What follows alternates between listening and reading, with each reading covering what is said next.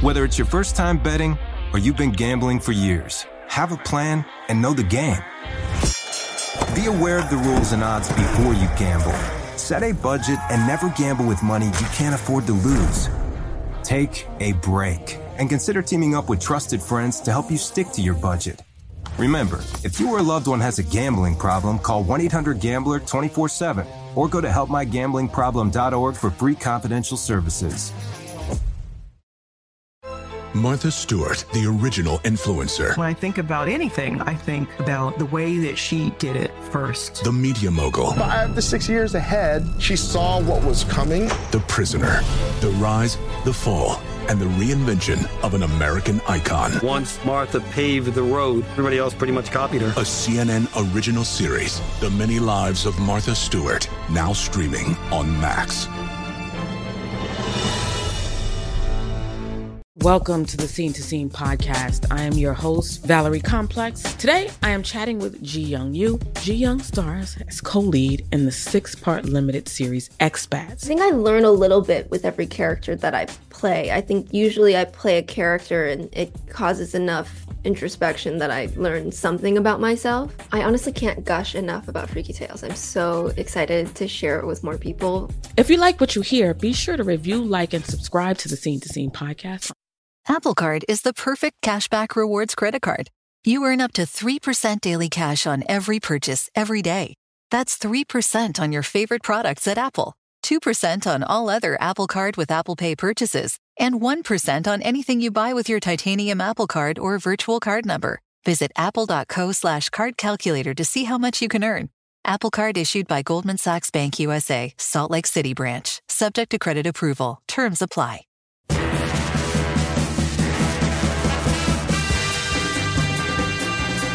Hello and welcome to the MMQB NFL podcast. I'm Connor Orr. We've got Albert Breer here to break down the draft, and we have a computer that has just been repaired virtually by the IT department. Albert, I wrote so much this weekend that I broke my damn computer. How about that?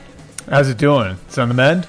So this is funny. It's one of these situations where I don't know what broke it. I have two little kids. I have a 5-year-old and a 2-year-old, and recently I checked the underside of the computer and it was just coated in old coffee. Now, I don't know when this coffee was made. I don't know where it's from. I don't pour coffee onto my computer, but I'm guessing that might have something to do with it. I'm guessing that every time I plug in my laptop and they run by and kick the charger out of the laptop, and then the little dongle thing breaks inside the computer.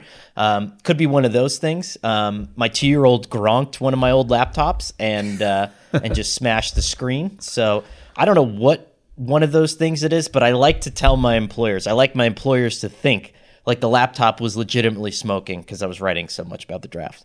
Or just blame it on your kids. Or just blame it on your kids, right? It's such a weird thing when you're an adult. Because no one can argue back against that. Yes, but when you're an adult, they can fight you. They can't fight a 5-year-old. Yeah, they can't fire my 5-year-old. They might try. But when you're older, it's so funny because what are they going to do, right? I mean, you break a computer. Like when I was a kid and I broke my Game Gear, the punishment was I didn't get to have Game Gear anymore, and that was it. But when I break a really nice MacBook Pro, I mean, really kind of the only solution is to give me another MacBook Pro, you know? So it's not like I'm doing too bad over here. That's right. I think Game Gear is underrated because that was I believe wasn't that the first color portable game system, right? Because you had the Game Boy, which was completely groundbreaking because there'd never been anything quite like the Game Boy. And that was actually how Tetris became very popular because of the Game Boy. Because I think it came with Game Boy, and then Game Gear was underrated because it was sort of the in between, before those things really started to take off. My dad, to this day, he got me Game Gear and Sega Dreamcast. We were a Sega house, but they were just pummeled by Game Boy and PlayStation. And to this day, we will have this conversation. He'll say, I bought you the better system. I did my research. The graphics were better. The games were better. And I do think that there's something to that. I don't disagree with my dad. I had a Genesis too, yeah. The Sega Genesis 32-bit with the graphic upgrade card. Okay, yeah, because the Genesis was the competitor to the Super Nintendo. Correct. And I actually had a Dreamcast too. I feel like that was in the in between, like between like N64 and it was in between N64 and PlayStation, and then PlayStation sort of took over, and then like Xbox became the competitor for PlayStation, right? Yeah, and Sega just kind of got drowned out. But I loved all the Dreamcast sports games. I mean, NFL 2K series was really good. The college football, they only made one. And I remember it being really, really good. I liked it. But anyway, you guys aren't downloading this to hear my Sega Genesis takes. Even 1999 video game analysis. I did tweet over the weekend. I was like, can someone help me?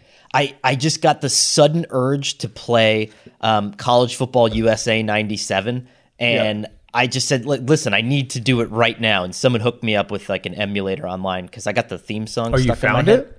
So you can there's a website you can go to. I know I'm sounding like an old person right now, but you just go online and it's just there. But I had to resurrect my old TCU Horned Frogs dynasty from 1997. My love of college football. I loved the college football video games because I felt like there was so much more you could do with them than Madden. Well, the recruiting, there was the recruiting, and then like you could take some school from the middle of nowhere and turn it into something, and all of that.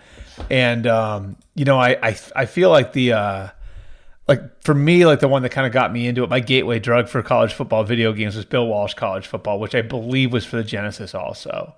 And I didn't have Genesis, but I remember playing it at my buddies' houses. And that's why the NFL game was always invariably a letdown, because there's only 32 NFL teams, and at some point your team is going to be good enough to win the Super Bowl. But in college football, like the University of Delaware, inserting them into the SEC and then having them run the table is just not a thing that's possible in the real world. And it was like you legitimately had to build them up too. Yes. You know what I mean? Like you couldn't just do it in a season. It like took some time, like where you had to recruit, like recruiting classes you had to build up, and like the dynasty mode in college football games. I'm glad college football is coming back, and it's good that the players are actually going to get compensated for it this time too.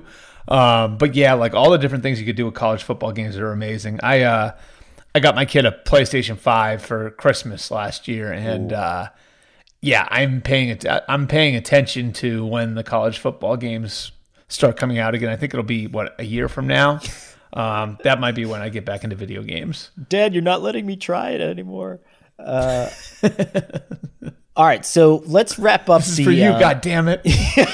Yeah, I bought this for us. That was so. One last story. I do remember this. Like my dad would like I if I needed like a drink of water when I was older, or I got a Sega Genesis when I was in 5th grade, 4th grade, something like that.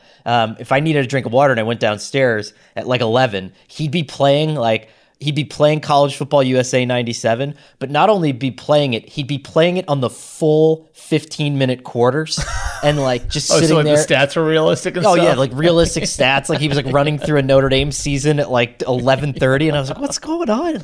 I caught my dad, so I have because I'm a little older than you. I'm glad you said that, like, and you're not weird, because I caught my dad playing like Nintendo games. This is like 8-bit Nintendo.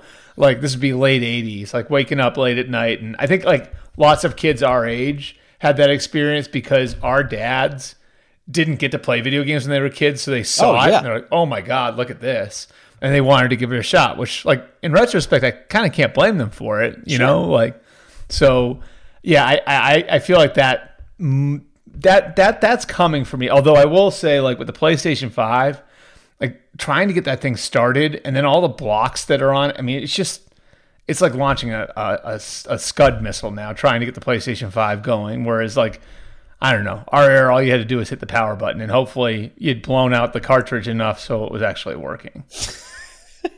All right, here's my attempt at a transition here, because I do think we're talking about best classes, worst classes, and then we got a little bit of a grab bag at the end here. We're going to get to Will Levis. We're going to get to the running backs. We're going to get to what I saw as kind of a late round QB boom, a couple other ins and outs, odds and ends. But Indianapolis, if there was a single team, to me, that blew out the proverbial cartridge and restarted themselves as a franchise, it was the Colts. I don't think that, and again, I have been prone to hyperbole when it comes to Ballard. I have been high on this guy for years. And again, we talked about this a couple of weeks ago. It's been Ballard hype nonstop, year after year after year after year, and then they end up with a really good guard and a good middle linebacker, right? And you can't do that. But this draft class, to me, was just full of guys where you're like, how did that board fall to them the way that it did? I mean, Josh Downs, Julius Brents, two of my favorite players in the draft. And then to get Anthony Richardson at the top, like I think they smoked this one. Yeah, and I look at it like, again, like you look at like with the Richardson pick in particular, I think it's a swing, but then you like kind of look at the background of the two guys in charge, right? And so you see Chris Ballard, and he's very traits happy, and that was sort of what attracted him to Patrick Mahomes when he was scouting for the Chiefs. Now, he wasn't there when they drafted Mahomes, but he was part of the process all the way up until that January. And he was one of the big advocates in their building for Mahomes. And you can see it in the way like their linebackers are built, right? Like in the way that they draft, like they're very much like, physical traits like that you can't teach, like we're going to bet on those.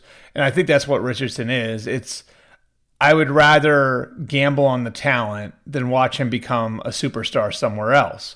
So there's that, right? And then the second piece of it to me is Shane Steichen, who basically drew a template for how you develop a young quarterback like this, who's a little raw, who needs refinement, in what they did in Philadelphia for Jalen Hurts. And I can remember this story, and I know you did a lot of work on Shane, and I can remember this story from a couple of years ago where they like had their issues, and there were some fits and starts there early in the Sirianni era, and Sirianni hands play calling over to Shane, and Shane more or less installs the Oklahoma run game. And you wouldn't think of that as a way to develop a quarterback, but really, if you look at it, it's like this is something he was very comfortable with. It was going to take advantage of his legs, and if you were throwing off of a run game that he was very comfortable with, well, then you're going to put him in a position to succeed, and then you build off of that. It sounds to me, Connor, like that's exactly what Anthony Richardson. Like you listen to the scouts, you read up on him, like that's exactly what Anthony Richardson needs. So, like that first pick made a lot of sense. Downs, I think, was as clean a player as there was in the draft, and somebody who kind of, I think, fits in with the bigger targets that they have on the outside, and Pittman and Alec Pierce. And then, Julius Brents is sort of like the tailor-made, like Gus Bradley corner, right? Mm-hmm. So I think, I always say like the best drafts are the ones that you can explain to a second grader. I feel like this draft, you can kind of explain it to a second grader, if that makes sense. Yeah. Yeah.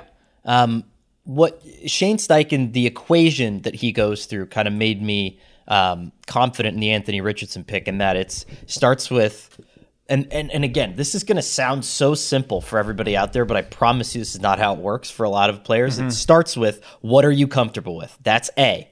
B then is we're going to build the offense around what you're comfortable with. C is we're going to dress up whatever you're comfortable with to make it potent against other defenses by using, the defensive coaching staff. And they're going to help us make it confusing and make it hard for other teams. That's how they built the offense with Jalen Hurts. That's how they structured the entire thing. And if you can just, even if this guy is just and I don't think Anthony Richardson is like this, but even if he's just a big old running back in the first year, I still think they contend for the division. I really do. That's part of what Hurts was, though. Right. Yeah. I mean, I don't know. Like everything I've heard about Richardson, it's funny because like the default for most people is like if a guy is like got a reputation for being raw, then it's like he has to sit. And I sort of think it's the opposite with this guy. Like I think there are guys like Jordan Love came in. He had a ton of reps in college. He needed to sit because he needed some mechanical rebuilding, right? Mm-hmm. Like he needed some work, and like you don't want to have him making his mistakes and going through his struggles in live action because you don't want him to lose confidence. I don't think this guy's problem would be losing confidence. I think his problem is he just hasn't seen enough because he's only started 13 games. So like if the formula with Anthony Richardson is we just need to let him play and take our lumps with him, and hopefully we have something really special. Well, this is sort of the ideal coach to do it with because he's going to do things and he's going to have it in his bag, stuff that'll make the guy like comfortable right away and give the guy some confidence right away and give him a chance to build off of those things. So Yeah, I mean, I view this as, again, like, and Jordan Love was one example. Patrick Mahomes is another example where you had these guys who were like, had a ton of throws in college and played a lot in college, but needed some reworking mechanically, needed, like, I think, to be kind of like dialed back a little bit. And I don't know if that's what Richardson is. It just feels like Richardson needs to build on his volume of the things that he's seen. And I think Steichen, because of what he can do to get him going, will give him the opportunity to do that. And I don't know. Do you disagree with my take? I mean, that's a pretty bad division. I think the Colts could contend here. It depends on how you feel about Jacksonville, right? Like, I guess like it depends on if you see like last year as sort of the beginning of a breakthrough for Jacksonville, because like I will say this, like one thing I feel like you always do when you go through this, Connor, like the draft, like you start to like look at teams' rosters and you learn some things. I think just kind of like trying to figure out what each team is going to do and what their needs are, Yeah. And I remember looking at Jacksonville and being like, holy crap. Like for a team that was a complete tire fire a year before under Urban Meyer, they don't have a lot of like crying needs, They don't have like a lot of spots where you're like, oh my God, they got to fix this now or else. Right. I mean, can you think of any with them?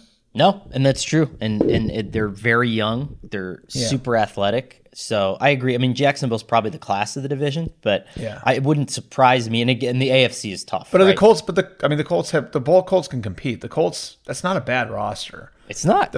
The problem is for them, I think, is that they were bad in some key spots. Quarterback, left tackle. I mean, to some degree, corner outside of Stephon Gilmore last year, like they need to be better in like the premium positions, and Richardson gives them a chance to do that. True. Okay, give me your best class, Albert. So this isn't going to be like a class thing, although part of it is, as much as it is, I like what they did in general, and that's Arizona. Now, they've had a really rough offseason. I think you were the one who had the tweet last week that kind of summed it up, where it's the NFLPA investigation, it's the Terry McDonough allegations against Michael Bidwell. It's now like the tampering case with Jonathan Gannon, who, like, did you really need to and I love Gannon, but like, did you really have to tamper with him? Like when every other job except for one was filled? But I love what Monty Ossenfort did here, and I actually broke it down in my column this morning. And if you look at it, like I think they may have taken Paris Campbell at 3rd overall anyway. Mm-hmm. So they gave up the 3rd, 34th, 105th, and 168th picks, and they wound up with Paris Johnson, 33, 81, and 1st and 3rd round picks next year, and what a lot of people think is a better draft. And then they went and picked up another 3rd rounder next year on top of that. So they get a guy at a premium position who's got an incredibly high ceiling, who's a middle of the fairway character guy, right? Like Paris Johnson's a good character guy who they're going to be able to build around. And if they get that right, then they've got their left tackle for the next 10 years. And now they've set themselves up to be a power broker in next year's draft. And I do like some of the other guys they got too. Like I look at it like BJ Ojulari, again, a guy at a premium position who I think can play your Syracuse corner there in the 3rd round. And Clayton Tune, a developmental quarterback who I think has some like Brock Purdy-ish things going on with kind of his resume. I think they did a lot of logical things. And I think if you look at like the way that they came out of the draft with so much capital, especially the capital for next year, I think it really gives Monty Ossenfort and Jonathan Gannon a chance to really build the thing out. What's going to be really helpful with that capital is going to be to get Caleb Williams when you're the Cardinals next year.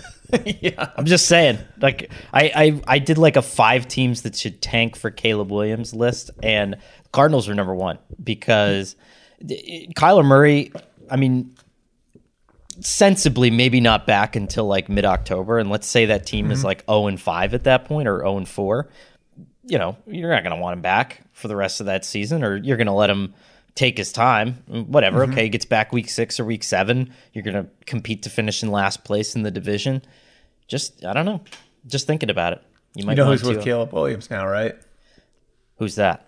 Cliff Kingsbury. Ah. There you go.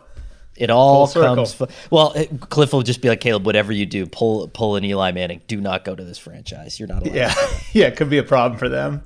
Like Cliff will be like the 2023 or 2024 version of Archie Manning, having the press conference on Caleb's behalf. I do think, though, I think you're right. I think next year's class has 2 premium, without a doubt, 1 and 2 starters, right? Whereas I think this one had Bryce Young got you 90% of the way there with the height concerns, and then everybody else had something that you maybe didn't like about them. And sometimes, like the Deshaun Watson, Patrick Mahomes class, those end up being the classes that blow your mind, right? And the sure things, the Mitch Trubisky's end up not being good, whatever.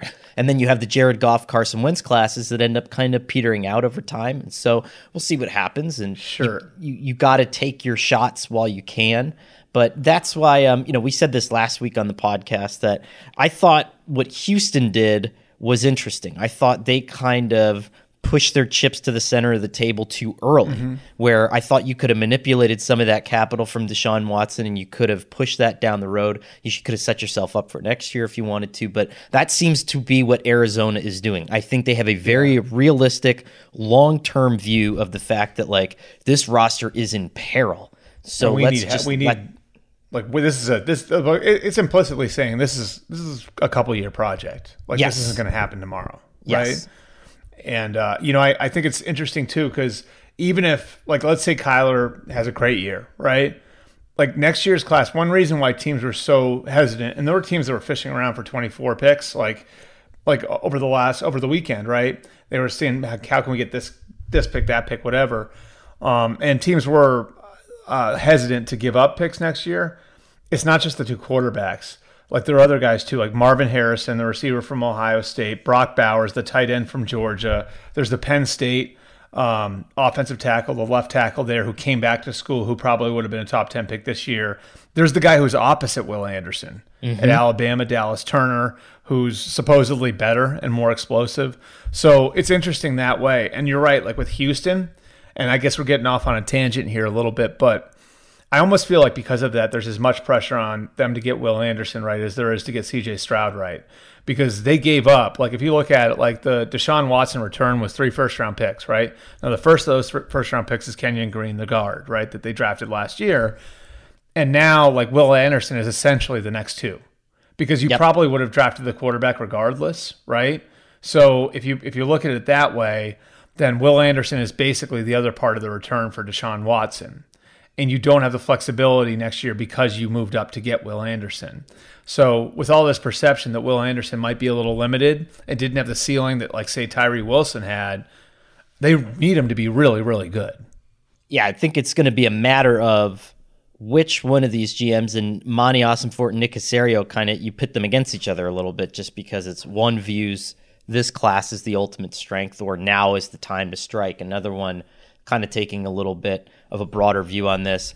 Again, different situations though, right? If you're Nick Caserio, you've fired 2 head coaches after a year, you've gotten all this capital, you got the best head coach, I think, in the cycle, and so you gotta punch the gas. At least that's how you feel about it. And look, those guys, like, in their defense, they should have good information on Will Anderson, because D'Amico is a legend at Alabama. Yes.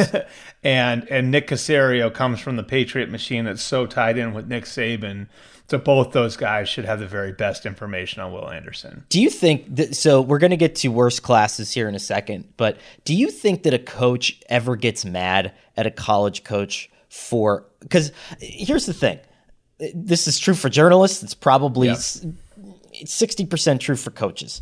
If I call anybody and say, how good is this guy before the draft, what's the college coach going to say? Greatest player I've ever coached. Yeah. Amazing guy. And you're a college coach and you need these guys to get drafted so that you can advertise and you can use that in recruiting. And, all that kind of stuff. But if you're a college coach, do you ever say, do you ever I've heard there are guys, like I say, there are guys who have reputations for being really honest. Yeah. Like, I think Kirby Smart, like, from what I heard, was very, very honest with teams about Jalen Carter, very honest about Jalen Carter and, like, how they felt about him. And I heard to some degree, like, that Georgia staff kind of killed Jalen Carter, and I think Nick Saban's another one where if you have a relationship with him, he's going to be really, really honest with you, know? Like, you're not going to wind up with a guy who, I guess, at least from personality and makeup standpoint, isn't what Nick said he was going to be. And then there are other guys where it's like everyone is, everyone, like, should have been an All-American and, should be a first-round pick. And so that's part of like, I think this whole process for the scouts and then the coaches, and it's really what makes a good scout, right? Like, as a guy who has sources at the school, it's like what we do. A guy who has sources at schools who will tell him the truth. And I think at some schools, it's harder to get to the truth than others. I think is a big part of that. I'm just saying, you call me and you say, hey, this guy went to Daily Orange University. Is he a good reporter? I'm just going to say, yeah. I'm not even going to know who he is or her or she. I'm just going to say, yeah, absolutely. Take him in the first round. New York Times. That's right. Hey guys, Mario Lopez here to tell you the national sales event is on at your Toyota dealer, making now the perfect time to get a great deal on a dependable new SUV like an adventure-ready RAV4. Available with all-wheel drive, your new RAV4 is built for performance on any terrain from the road to the trails. And with plenty of passenger and cargo space, plus available with tech like wireless charging, you and your entire crew can stay connected. Or check out a stylish and comfortable Highlander with 3 spacious rows of seating for up to 8 passengers. And with available features like the panoramic moonroof, you can sit back, enjoy the wide open views with your whole family. Plus, both RAV4s and Highlanders are available in hybrid models, so no matter your style, you can drive efficiently and save on gas. So visit your local Toyota dealer and check out amazing national sales event deals on RAVs, Highlanders, and more when you visit biotoyota.com. Toyota, let's go places. Busy weekends are a breeze with American Express Platinum Card. 8 a.m., wait to board plane in the Centurion Lounge. Much better. 2 p.m., grab seats for the game. 6 p.m., book an exclusive reservation with Resi Global Dining Access. Right this way. Because the American Express Platinum Card offers access to the Centurion Lounge, must-see live events, and exclusive reservations at renowned restaurants. That's the powerful backing of American Express. See how to elevate your experiences at americanexpress.com/withAmex. Terms apply. Apple Card is the perfect cashback rewards credit card. You earn up to 3% daily cash on every purchase every day. That's 3% on your favorite products at Apple, 2% on all other Apple Card with Apple Pay purchases, and 1% on anything you buy with your titanium Apple Card or virtual card number. Visit apple.co/card calculator to see how much you can earn. Apple Card issued by Goldman Sachs Bank USA, Salt Lake City branch. Subject to credit approval. Terms apply. Whether it's your first time betting or you've been gambling for years, have a plan and know the game. Be aware of the rules and odds before you gamble. Set a budget and never gamble with money you can't afford to lose. Take a break and consider teaming up with trusted friends to help you stick to your budget. Remember, if you or a loved one has a gambling problem, call 1-800-GAMBLER 24/7 or go to helpmygamblingproblem.org for free confidential services. So with every best class, there has to be an inverse to that. And again, so we're going to get to running backs a little bit later, but I want to lead into this by saying, so we do this every year, and there is the content machine that comes out, and we have to instantly grade things. And I think that it's easy to get the snowball rolling on a class and being like, they don't know what they're doing. This is dumb. This is dumb. This is dumb. This is dumb. Mm-hmm. And Detroit, to me, is not on my list of worst classes. And that seemed to be a consensus worst class for a lot of people. I don't get it. Yes, I mean, you should. Okay, in years past, you shouldn't take running backs that high, but and we will get to the running backs thing. But if you look at what the Lions did, I really think it just represents like you want a team to get the kinds of players that your coach wants to play. You know what I'm saying? Right. Like Sam Laporta, okay, you take him over Michael Mayer. A lot of people don't understand that. Throw on some Sam Laporta. I mean, this guy's got some George Kittle in him. Like, he's going to be able to punish people downfield. And Michael Mayer's a little bit more methodical. I think he's a little bit cleaner, maybe a little bit less nasty after the catch. Yeah. Jahmyr Gibbs is one of these players, like, this is a Dan Campbell offense. It's something they want to be able to establish this. And I thought they had a pretty good class. I mean, getting Brian Branch in the second round and stuff, I did not think they did a bad job. I think you have to look at these things as sort of a mosaic and the totality of it, right? Right. Like, so I know like they were prepared to take Jahmyr Gibbs at 6. And part of the reason why was because Devin Witherspoon was their guy. Mm-hmm. And they were going to take Devin Witherspoon there. So he comes off the board, and there was sort of like this in their draft room, well, he's our favorite player left. Who cares? Let's just take him. And, you know, it was a hard draft to trade down in. So they go down and they wind up getting the 34th pick as a result. So if you look at it, right, for 6 and 18, they wound up with 3 players. They wound up with Gibbs, Campbell, and Laporta. They think Campbell can be like a 10-year middle linebacker for them, a guy who's a little bit of a unicorn as an off-ball linebacker, and that he's big and long and sort of the Tremaine Edmonds, Leighton Vander Esch thing, right? A guy who can cover ground and is big and he's hard to throw over and all of that. They think Gibbs, and I think Dan Campbell can talk on some authority here, has a lot of Alvin Kamara to him, right? And then Laporta replaces TJ Hawkinson. So you look at it and it's like, for those 2 first-round picks, if they wind up with 3 guys who, are legitimate, like cornerstones and program-type guys for them, I think it does make some sense. And to me, I think that there was a good recovery by Brad Holmes here, I would say, right? Where the guy that you want wasn't there at 6 as you had expected him to be. So now all of a sudden the board kind of looked funky. So you wind up finding a way to move down and pick up an extra pick. You take the guy you like. Maybe it was still a little early, but you got him, and you get an extra player on the back end as a result. And then, to have Brian Branch there then, who I think they probably would have been comfortable with taking at 34, and a lot of teams saw in that range, makes all the sense in the world. Because Branch is somebody who, we talk about Saban players, right? I remember a couple of years ago, Xavier McKinney was the guy that Saban was raving to every team about, right? And that's worked out pretty well for the Giants, I would say. That's what Brian Branch is this year. Brian Branch is the guy that Saban is telling every team, draft him, draft him, draft him. So I actually look at the first 4 guys there, and you can see very real roles for them in year one. And the other thing is, we talk about the whole explaining it to a second grader thing. It's kind of fun thinking about the idea of Jameson Williams, once he's back off his suspension, creating a whole bunch of space for Gibbs to run underneath in, and for Laporta to run underneath in. So you kind of see some rhyme and reason to what they're doing offensively too. So the only other thing I'll say on the Lions is just that, and I wrote this in my winners and losers column, Brad Holmes is such an imposing human, and Dan Campbell, so that when they celebrate a pick, it feels like the building's going to come down. And there's something to that where I feel like if you're the owner, right, and some of the war rooms, they do a little golf clap thing. If you're the owner of the Lions, you can't be in that room in between the two of them, or you're going to break a bone. And so there's something to they could have selected, you or me in the first round, and people would be like, God, they really seem excited about it. Maybe this guy is better. I don't know. I think they took the sting off the running back pick by literally just chest bumping the bejesus out of each other. You know what my favorite thing about it, the Lions draft room is too? It's you have those 2 guys, and then in the background, you got John Dorsey, leaning back, arms folded in his sweatshirt, bleep-eating grin on his face, chomping on gum.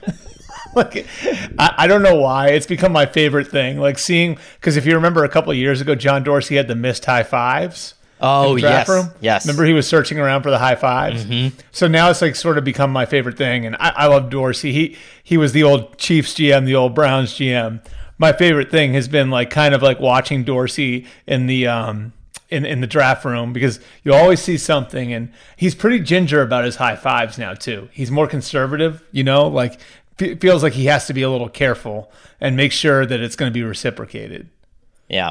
So my worst class, and it's not worst in terms of, I want to be clear on this. I think all these players are going to be fine. I'm not going to kill kids at this point during this time of year, because we don't know how they're going to look. But I do think I have the Commanders as sort of my worst class, just because I felt like this was probably one of your chances.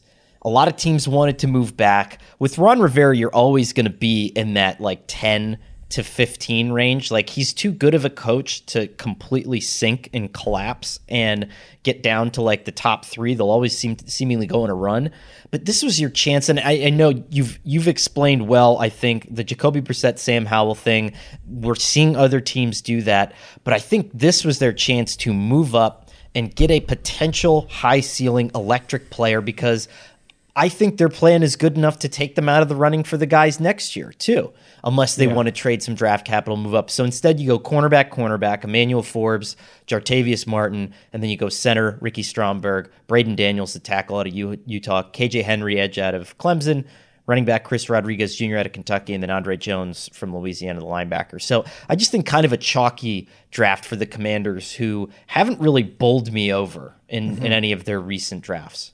Well, I think part of the problem is, too, that because of the position they're in, if they're bad enough to get Caleb Williams and Drake May, especially considering the team is about to be sold, it won't be those guys making the pick. True. So, that's part of the issue. So you need Sam Howell to be good. And then the question is, are you just treading water at the position then? Instead of figuring out a way to kind of get a high-end quarterback in there. The Forbes kid is so interesting because everyone I've talked to said his tape is electric. Like one of the best players on tape in the draft. The problem is there's no comp for him. He's 6 foot, 166 pounds. And to his credit, evidently from people I've talked to, he embraces it. It's kind of like Devontae Smith. You remember Devontae Smith really embraced it, and it was like, I've tried to put on weight, didn't work. This is my ideal weight. I'm kind of what you see is what you get, and he's been a really good player. So I think with Forbes is sort of the same thing. It's not, is he going to be a good player? I think most people believe he's going to be a good player. There's no comp for a guy that size, and how's he going to hold up in the pros? Dude, he absolutely embarrassed Will Levis at that Kentucky game on a pick six. There's oh really? He looks like, if you were to kind of blur everything out and you look at the tall, lanky frame, it almost gives you like Antonio Cromartie vibes, like slightly thinner. Like shorter, skinnier. Yeah, right? Shorter and skinnier Antonio Cromartie vibes. But, the one point that I'll give them there is that a lot of teams right now are making their living on the short, quick passing game. He helps to mitigate some of that because he's going to be able to attack right off the line. He's going to be able to jump some of these quick routes and kind of scare you a little bit. And he's got crazy ball skills. I mean, so I don't hate the pick. I just hate the fact that, and again, it's not me, right? That Ron Rivera, it's fair to say his job is on the line because they're getting a new owner, right? I think Ron Rivera is a good coach. But if my you-know-what is on the line, I don't know, man. I mean, Anthony Richardson, to me, you could have gotten up there. You know what I mean? I think the Cardinals would have done that deal for you to get up there and get him. Yeah, and I think it's an interesting idea, too, especially considering Ron Rivera coached Cam Newton, and so there's some level of, I think experience with a quarterback who's coming out and needs refinement but has a lot of physical ability. So I'm with you on that. I'm going to go on mine, one that I think I had some questions on was the Chargers. And you and I talked about this off the air. To me, I think the chalk pick for them and kind of what had been rumored in NFL circles in the days leading up to the draft was that they were going to take Dalton Kincaid from Utah. And it's not that I think Quentin Johnston is going to be a bad player. It's more that it sort of is what they already have. They already have Keenan Allen and Mike Williams, big body receivers who can go up and get it. And you hope that's what Quentin Johnston becomes.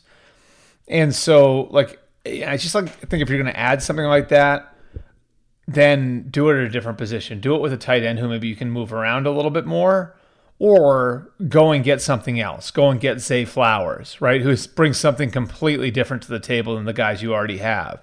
It almost feels like, to some degree, and Tom Telesco has done a great job building that roster over the years, so I wouldn't argue with the decisions he's made. But you look at their draft class, and it kind of feels like they're working a year ahead of some problems, right? Are they working a year ahead of either Keenan Allen or Mike Williams being gone with Quentin Johnston? With the USC rusher, are they working a year ahead of maybe Khalil Mack being gone? With the Washington State linebacker, are they working a year ahead of Murray being off the roster after they decline his fifth-year option? These are all things that I think you're working a year ahead, and smart teams do that, right? I just look at the spot that they're in with the roster that they have, and the fact that they're at the end of Justin Herbert's rookie contract window, and it makes you wonder if they should have maybe acted with a little bit more urgency and did more things for the here and now, even if there's a really good chance some of these picks look really smart 2 years from now when some other guys are off their roster and maybe these guys are playing big roles. Yeah, I mean, I just don't understand the love for and the continued acquisition of big body, deep threat wide receivers when every team is playing some version of cover 2 zone and clamping down. And I'm not saying you give up on the deep ball. You have to have that guy in your offense. And Mike Williams has been banged up. You could tell how different of a team they were without him. But I agree with you. Where to me, stylistically, I had them taking I think I had them taking Jahmyr Gibbs in my mock. I thought you were going to maybe lose Austin Eckler, or maybe you were going to trade him at some point if that was ever going to happen. I know he requested Gibbs would have the been trade. super interesting for them. I think they liked him. Yeah, I just thought that's the kind of thing that helps you in the now, and I think gets you there. I think that this offense just has massive holes in the intermediate, and you're depending on Keenan Allen to carry a lot of that load right off the line of scrimmage, and he's just an older, smaller wide receiver. So I don't know. I just I don't see a lot of maybe, like you said, a year or two down the road upside to this class, but yeah. And I think that's sort of what it is. Like I look at it and I'm like, all right, like they're working a year ahead of some guys being off their roster, and part of that is planning for Herbert's financial numbers to go through the roof, But like I do think like there's something to the idea of like building with urgency while you still have that advantage. And even though Justin Herbert will probably sign a contract over the summer, his cap number will probably still be low, at least for a year or two into that contract. And so, you still have time to take advantage of that window, but the clock is definitely ticking. Why the Chargers are my 32nd out of 32 draft classes. I'm pretty steamed at the Chargers. I heard this through the undrafted free agent rumor mill, was that they were allegedly hot on my boy Holton Ahlers, the Viking quarterback. Oh, your guy. Where did he wind up? Seattle. So, perfect. Right by the ocean. That's right. Perfect. Yeah, so plenty of ports for him to sail big ships in. For those of you who don't know, you can read about it on SI.com. We did a story on Holton Ahlers, big left-handed quarterback out of East Carolina, who is literally a descendant of Viking gods. So I was very excited to see where he would go. And he wound up in a port city. So that's huge. But I heard that they were interested in him, but then the kid from TCU slipped to them, the quarterback, so they took him in the 7th round instead. And I was like, man, I think you guys are going to regret it. And now you've literally angered the Viking gods. And so I think you're putting yourself in a rough spot there. Well, we do have the big Max Duggan Stetson Bennett SoFi rematch coming in August, though. All right, so I wasn't going to get into this, but we're going to get into the quarterbacks a little bit later. But what is everyone seeing in Stetson Bennett that I'm not? And I like him. The Rams, you have so many things that you need. No, I know. Why did you spend a 4th round pick on Stetson Bennett? I just think I think some people never got the walk-on thing out of their head with him. You know what I mean? Like, I just feel again, I'm not a scout. I'm not trying to be a scout, but I did talk to some teams that liked him. And I remember having this discussion where it was, well, you see him in the SEC and he's running away from 5-star pass rushers and getting away from them. And he's throwing the ball off platform. And it's not like that offense had the offensive line was really good and he had some good backs. And he had Bauer. Well, it's a really good offense, but but he was a playmaker for them too. He made things happen. And you look at the championship games the last 2 years. He played really well on the biggest stages against Ohio State. Took them down the field at the end of the game, even though he'd had some hiccups in the middle of the game. Same thing against Alabama the year before. So I think that there's enough there where it's worth taking a flyer on him. Could he be a nice cheap backup for 3 or 4 years that if your starter sprains his MCL and misses 3 weeks, you get a little spark from him? I think that's sort of a decent projection for him in the NFL. They had 14 picks. So, and I do think that's wild. They had 14 picks. And although they only, I think I saw somebody said to me they only have 41 guys under contract or something like that. So, I mean, there's like it's crazy. Like I don't know what the number is, but it's something crazy like that. So it makes sense that they have a lot of volume. I'm looking at it now. They had like when you're 2 seasons into franchise mode in Madden and you're about to start the year and they're like you have 19 players under contract, and you're like, oh shit, I gotta fix that. So I remember, quick aside, you covered a team that was sort of like that. The Jets. I was gonna say I covered a lot of teams that were like that. The 2010 and 2011 Jets were like that because I remember talking to Westhoff, and this has been such a long time ago. Like I can tell this story, but he was bitching about how all of his players were on the minimum because Tannenbaum had built the roster, so like 10 guys were making all the money. So like all the special teams guys were like rookie free agents on the minimum. And so I feel like that's sort of what the Rams are going to be this year. Including Nick Bellore, who is like still in the NFL, which is wild to me. I think Nick Bellore and I were rookies together and we're both still at it. So good for there you go. Good for Nick Bellore. But so the Rams, I will say this was a Baltimorean draft for them where they had so much heft in the 4th and the 5th rounds that okay, you take Stetson Bennett because he's the best available, and I got like 8 other picks here. So if I screw something up, I got some volume here and I can pad it.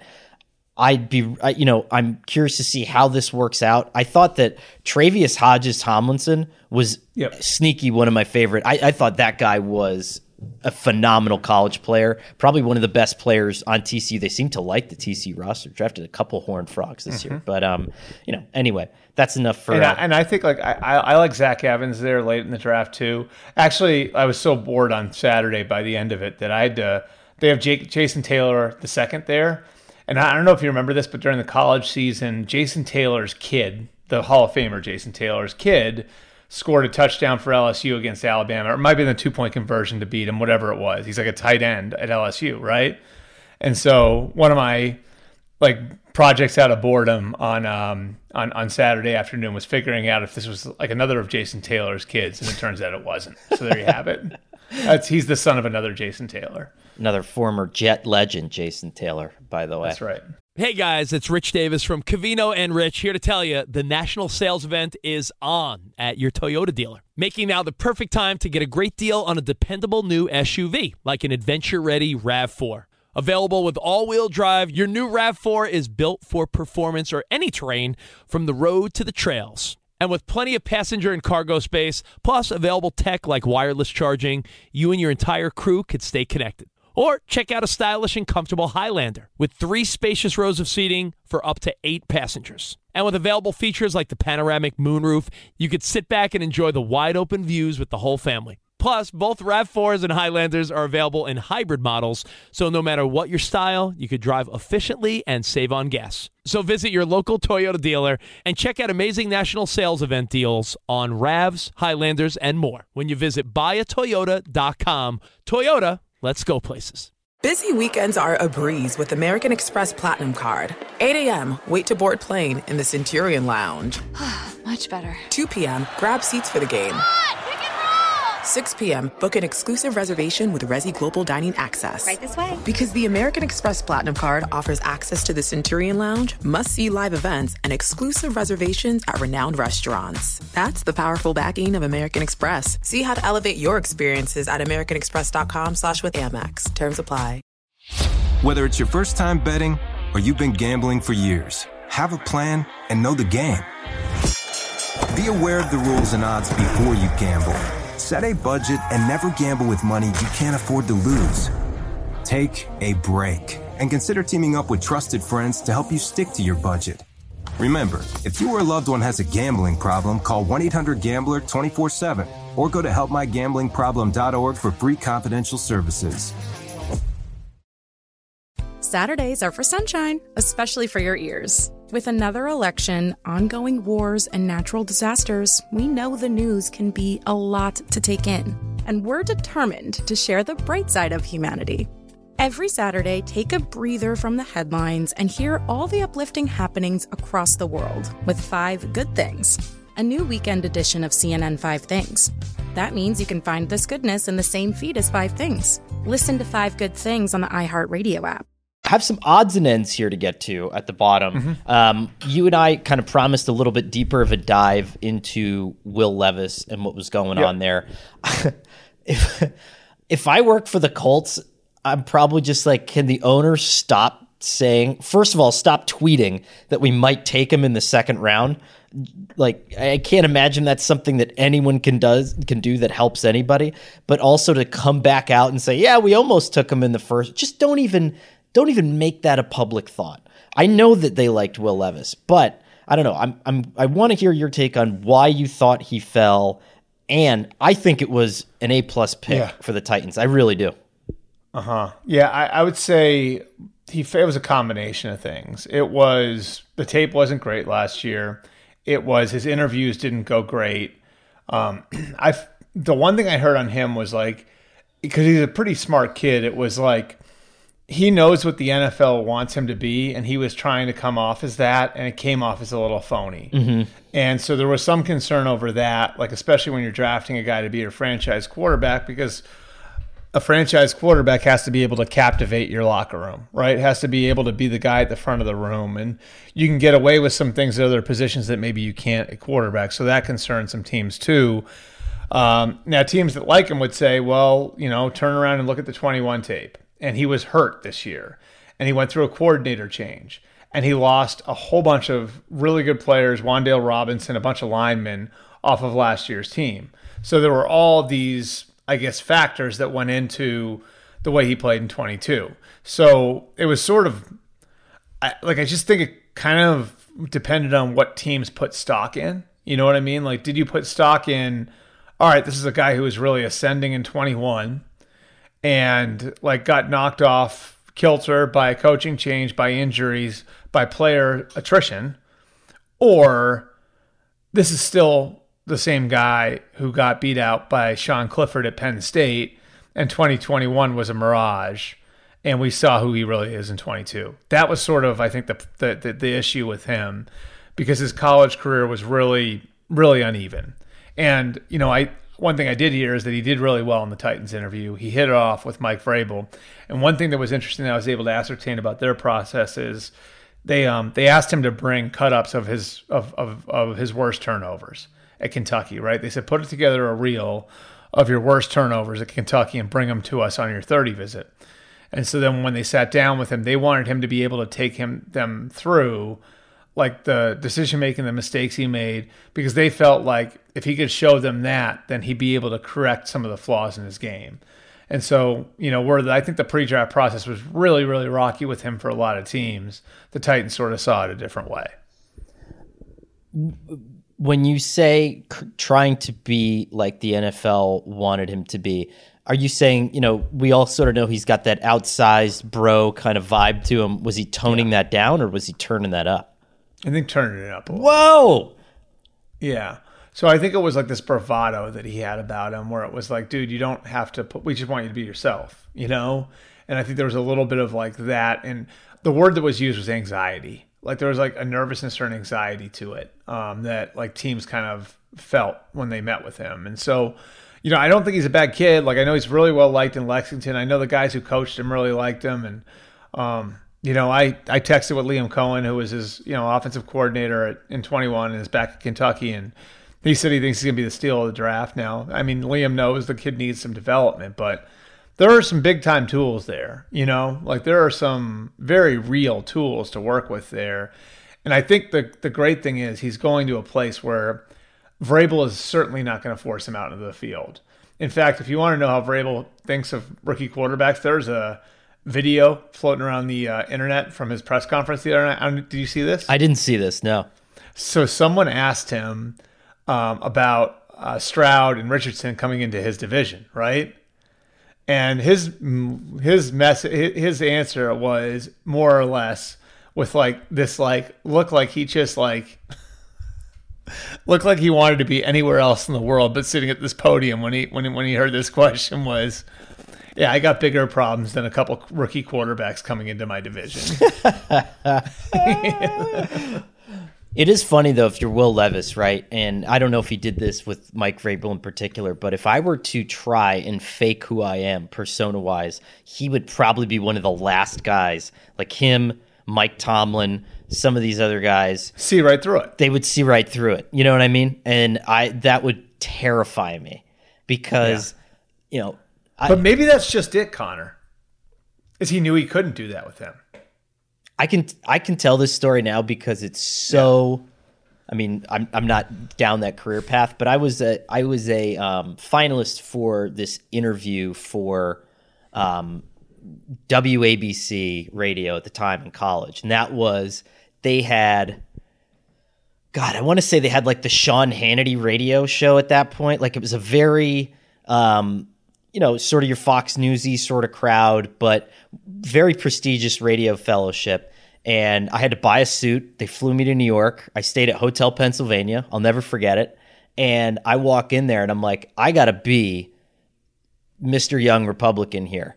And I got to figure out. Do you have like an Oxford tie? I was like, how do I do this? And again, I mean, I'm not, I would go like blue blazer with gold buttons. Tucker Carlson with my bow tie. Yeah, like the khakis, plain white shirt, pressed white shirt with like the Oxford tie, the thick stripes. And I essentially, I mean, whatever. I'm pretty politically ambivalent at this point, but I wear tie-dye probably 6 out of 7 days a week in my normal day-to-day life, which is, I mean, just kind of how I treat my dress and my overall aura seriously, how seriously I take myself. And so I'm in this meeting and this guy's just like, so, what do we think about Obama here? Like, you want to break this down? And like, I was just like, oh my God. And he just looked at me like I looked at my kid when she cut her own hair, you know what I mean? And just and he could see right through it. And I imagine that's probably what Will Levis is going through, where you're trying to trump up this like,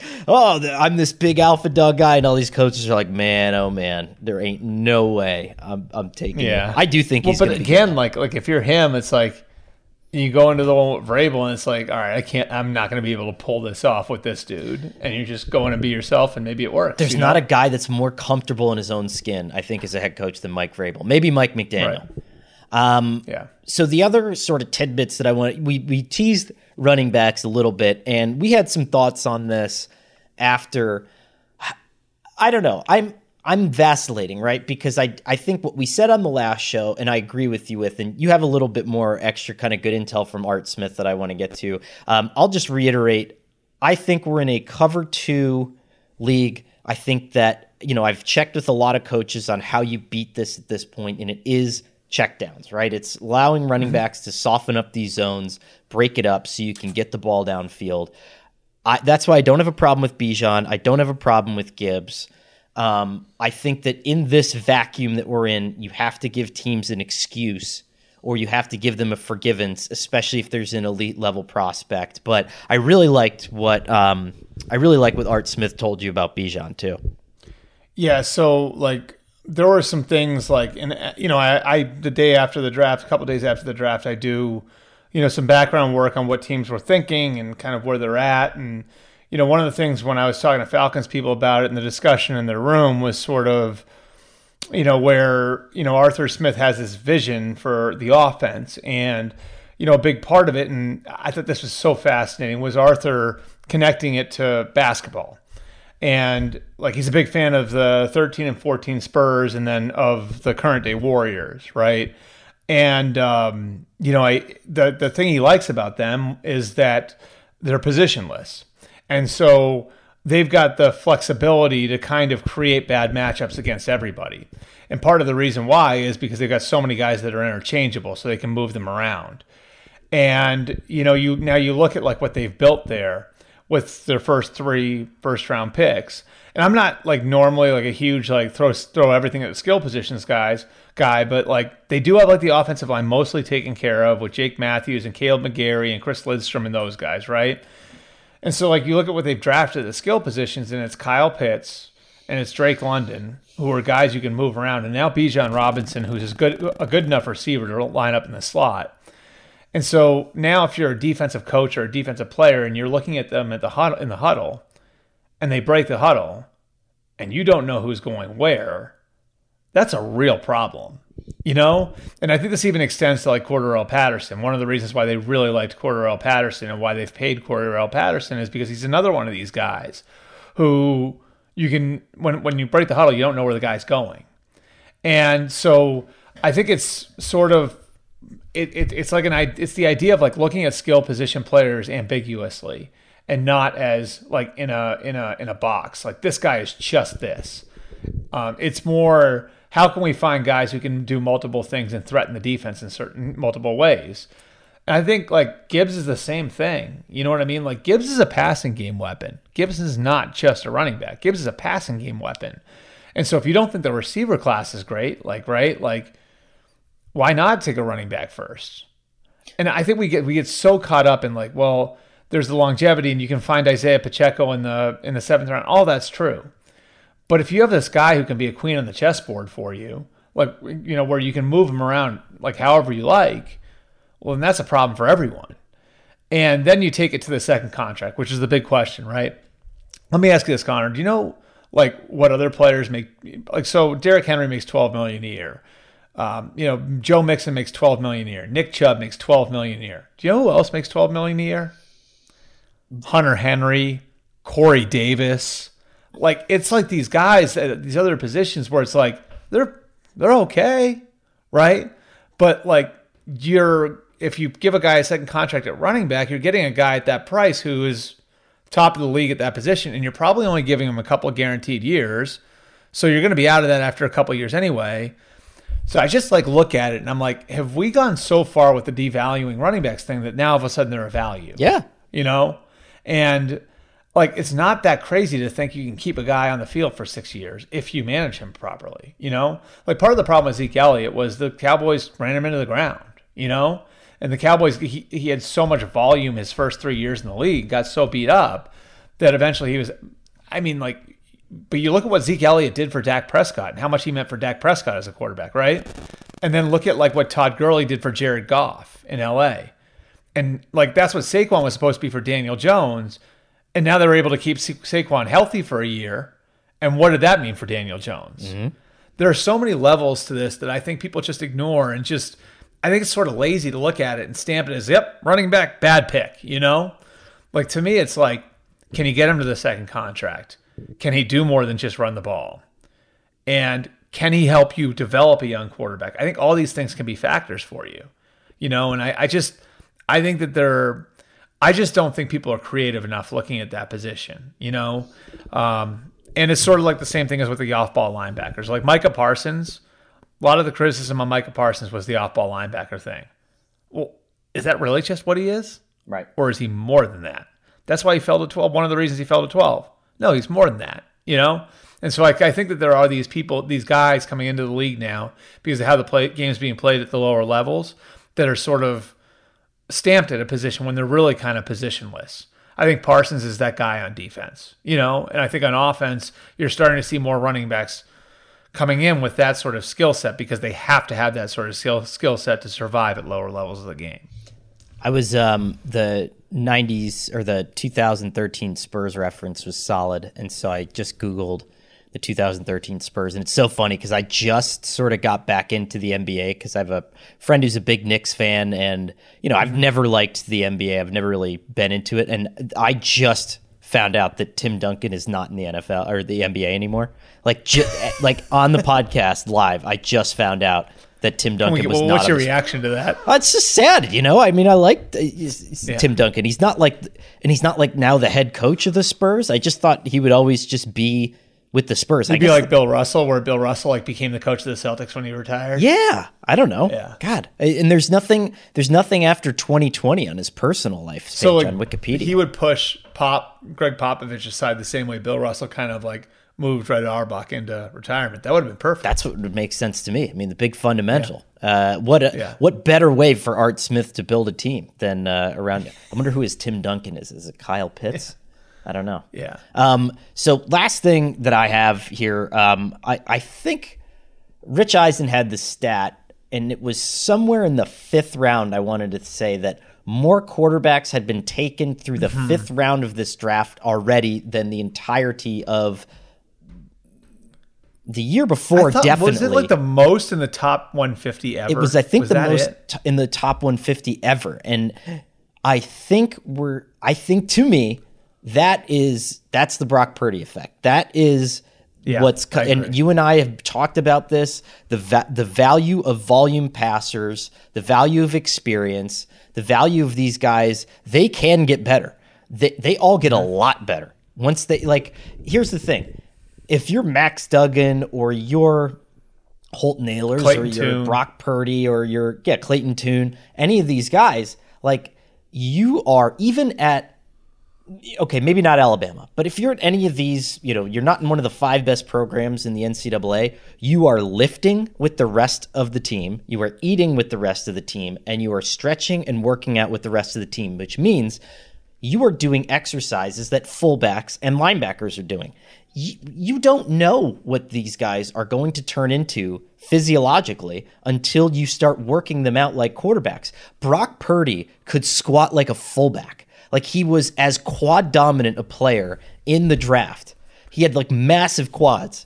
And somebody pointed that out to me last year. Like I covered the NFC title game, and I think it was one of their personnel guys. I was in the sideline before the game, and they were like, "He's bigger than you think, dude." Yeah, because I kind of and he's they were like, just look at his legs, and he comes out because he kind of like looks young in his face and stuff, and you don't think of him that way, but yeah, he is. That's 100% right. So you get him into a workout regimen, you get him into a program, you help him understand, what it's like to stretch, to work out, to eat like a quarterback. All of a sudden, all those starts that he made, all those throws, that library of information is so much more useful because now he's a legitimate quarterback threat. I think that that is one of the great misconceptions about college quarterbacks. Now, is Stetson Bennett one of those guys? Possibly. Has he milked all as he can out of that frame? I don't know. But some of these other guys that you're seeing go in the 3rd, 4th, 5th, 6th round, I'm thinking like, dude, if one of them hits, 2 of them hits, you have some serious juice here. And maybe that's what we're, to tie it back to Arthur Smith, that's what you're doing with Desmond Ridder. I don't know. It's like, it's just like, and you think about it too, it's like the high floor thing, right? Like, so if you're spending a 5th round pick, there's a good chance that guy's not making your team the year. I mean, he'll probably make the team in the current year. There's a really decent chance, like, he's not going to make the team his 2nd year, right? So, like, you think about, like, the majority of these guys don't make it anyway. And say you take, like, a Jay Kaner or a Clayton Tune, there's a pretty good chance the guy's going to wind up being your backup quarterback. So now you're going to get like 3 or 4 years of service out of him at least, and you're going to get a backup quarterback at a very cheap rate. So that's the baseline. You know what I mean? Like that's like, at the very least, we've got a piece on our roster where we're going to save some money that we can spend somewhere else because we don't need a backup quarterback at $4 or $5 million a year. Yeah. Right? So that's the baseline. And if that's where you are and that's all you get, that's fine with a 5th round pick, right? And then the upside is, all of a sudden, there's some stuff to develop there that, like Brock Purdy developed before the draft, after the draft with the Niners, where maybe there's a little bit more there. So I definitely think there's a good logic to why you would take a day 3 quarterback, again, who's high reps, who's seen a lot, who is going to be ready to back up in short order and maybe can become a little bit more than that. It's a smart guy pick, but what's funny is I think a lot of teams... Like there are smart GMs that will make smart guy picks and they already have the rest of their roster figured out. But what I love are the, kind of your middle tier mediocre GMs that are copying the smart guy picks that don't have the rest of the roster figured out. And it's like, no, you don't have to worry about Brock Purdy right now. Like you don't need a Brock Purdy. You need like a guard that can start this next weekend. But that said, really like the quarterback boom. I think it's smart. And I don't know. I had a good draft. Did you have fun? It was fun, yeah. I think the first round was, I had to remind myself how bad everybody else's mocks were. So, like, it made me feel a little bit better about how all over the place mine was. So I got 3 picks dead on. And strangely enough, and I think you have a story like this too, but my 2 of them were 22 and 23. Yeah. Zay Flowers to the Ravens and Jordan Addison to the Vikings. But I did feel good about getting, of the 31 guys picked in the first round, I had 28 of them in the first round. So that was pretty good. I was really happy. I had Lucas Van Ness going to the Packers, and I had DJ Turner II going to the Bengals in the first round.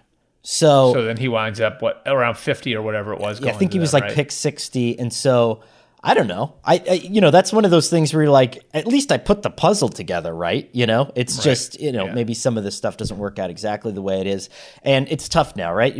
When you used to work in a facility, when I was on the beat, you do one of those mock drafts, you land one of those picks. Especially if I was covering the Bengals, I'd be just peacocking my way around the press room, and everyone would be like, "Yeah." And now I'm just at home, and I'm just like, saying to my 5-year-old, like, "Hey, DJ Turner, I had that. Your dad had that in the first round." I had a fun one like that. Like this was a couple of years ago, because I do all the TV and radio up here in Boston, and I had Juwan Williams, the Vanderbilt corner. And I was like, keep an eye on this guy. Like I just heard a bunch of things about him and the Patriots, and it was the same thing. They took him in the second round, not the first round. But I did nail that one, and I actually said it on TV right before it happened. That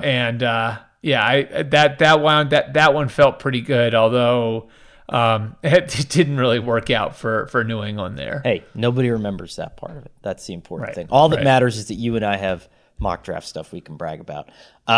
Thanks to Albert, as always, for stopping by. We'll be back next week with another episode of the MMQB podcast. And, let's get started on those 2024 mocks, boys, because, time is a wasting. The MMQB NFL podcast is produced by Shelby Royston. Mark Mravik is the emeritus editor of the MMQB. Super Bowl champion Andy Benoit of the Los Angeles Rams and Rec League basketball three-point assassin Gary Gramling are the founders of the MMQB NFL podcast. Be sure to subscribe to this feed on Apple Podcasts, and once you do, leave a rating and review, because it really does help other people find the show, which is available on Spotify, Stitcher, SI.com, and wherever else you listen to podcasts.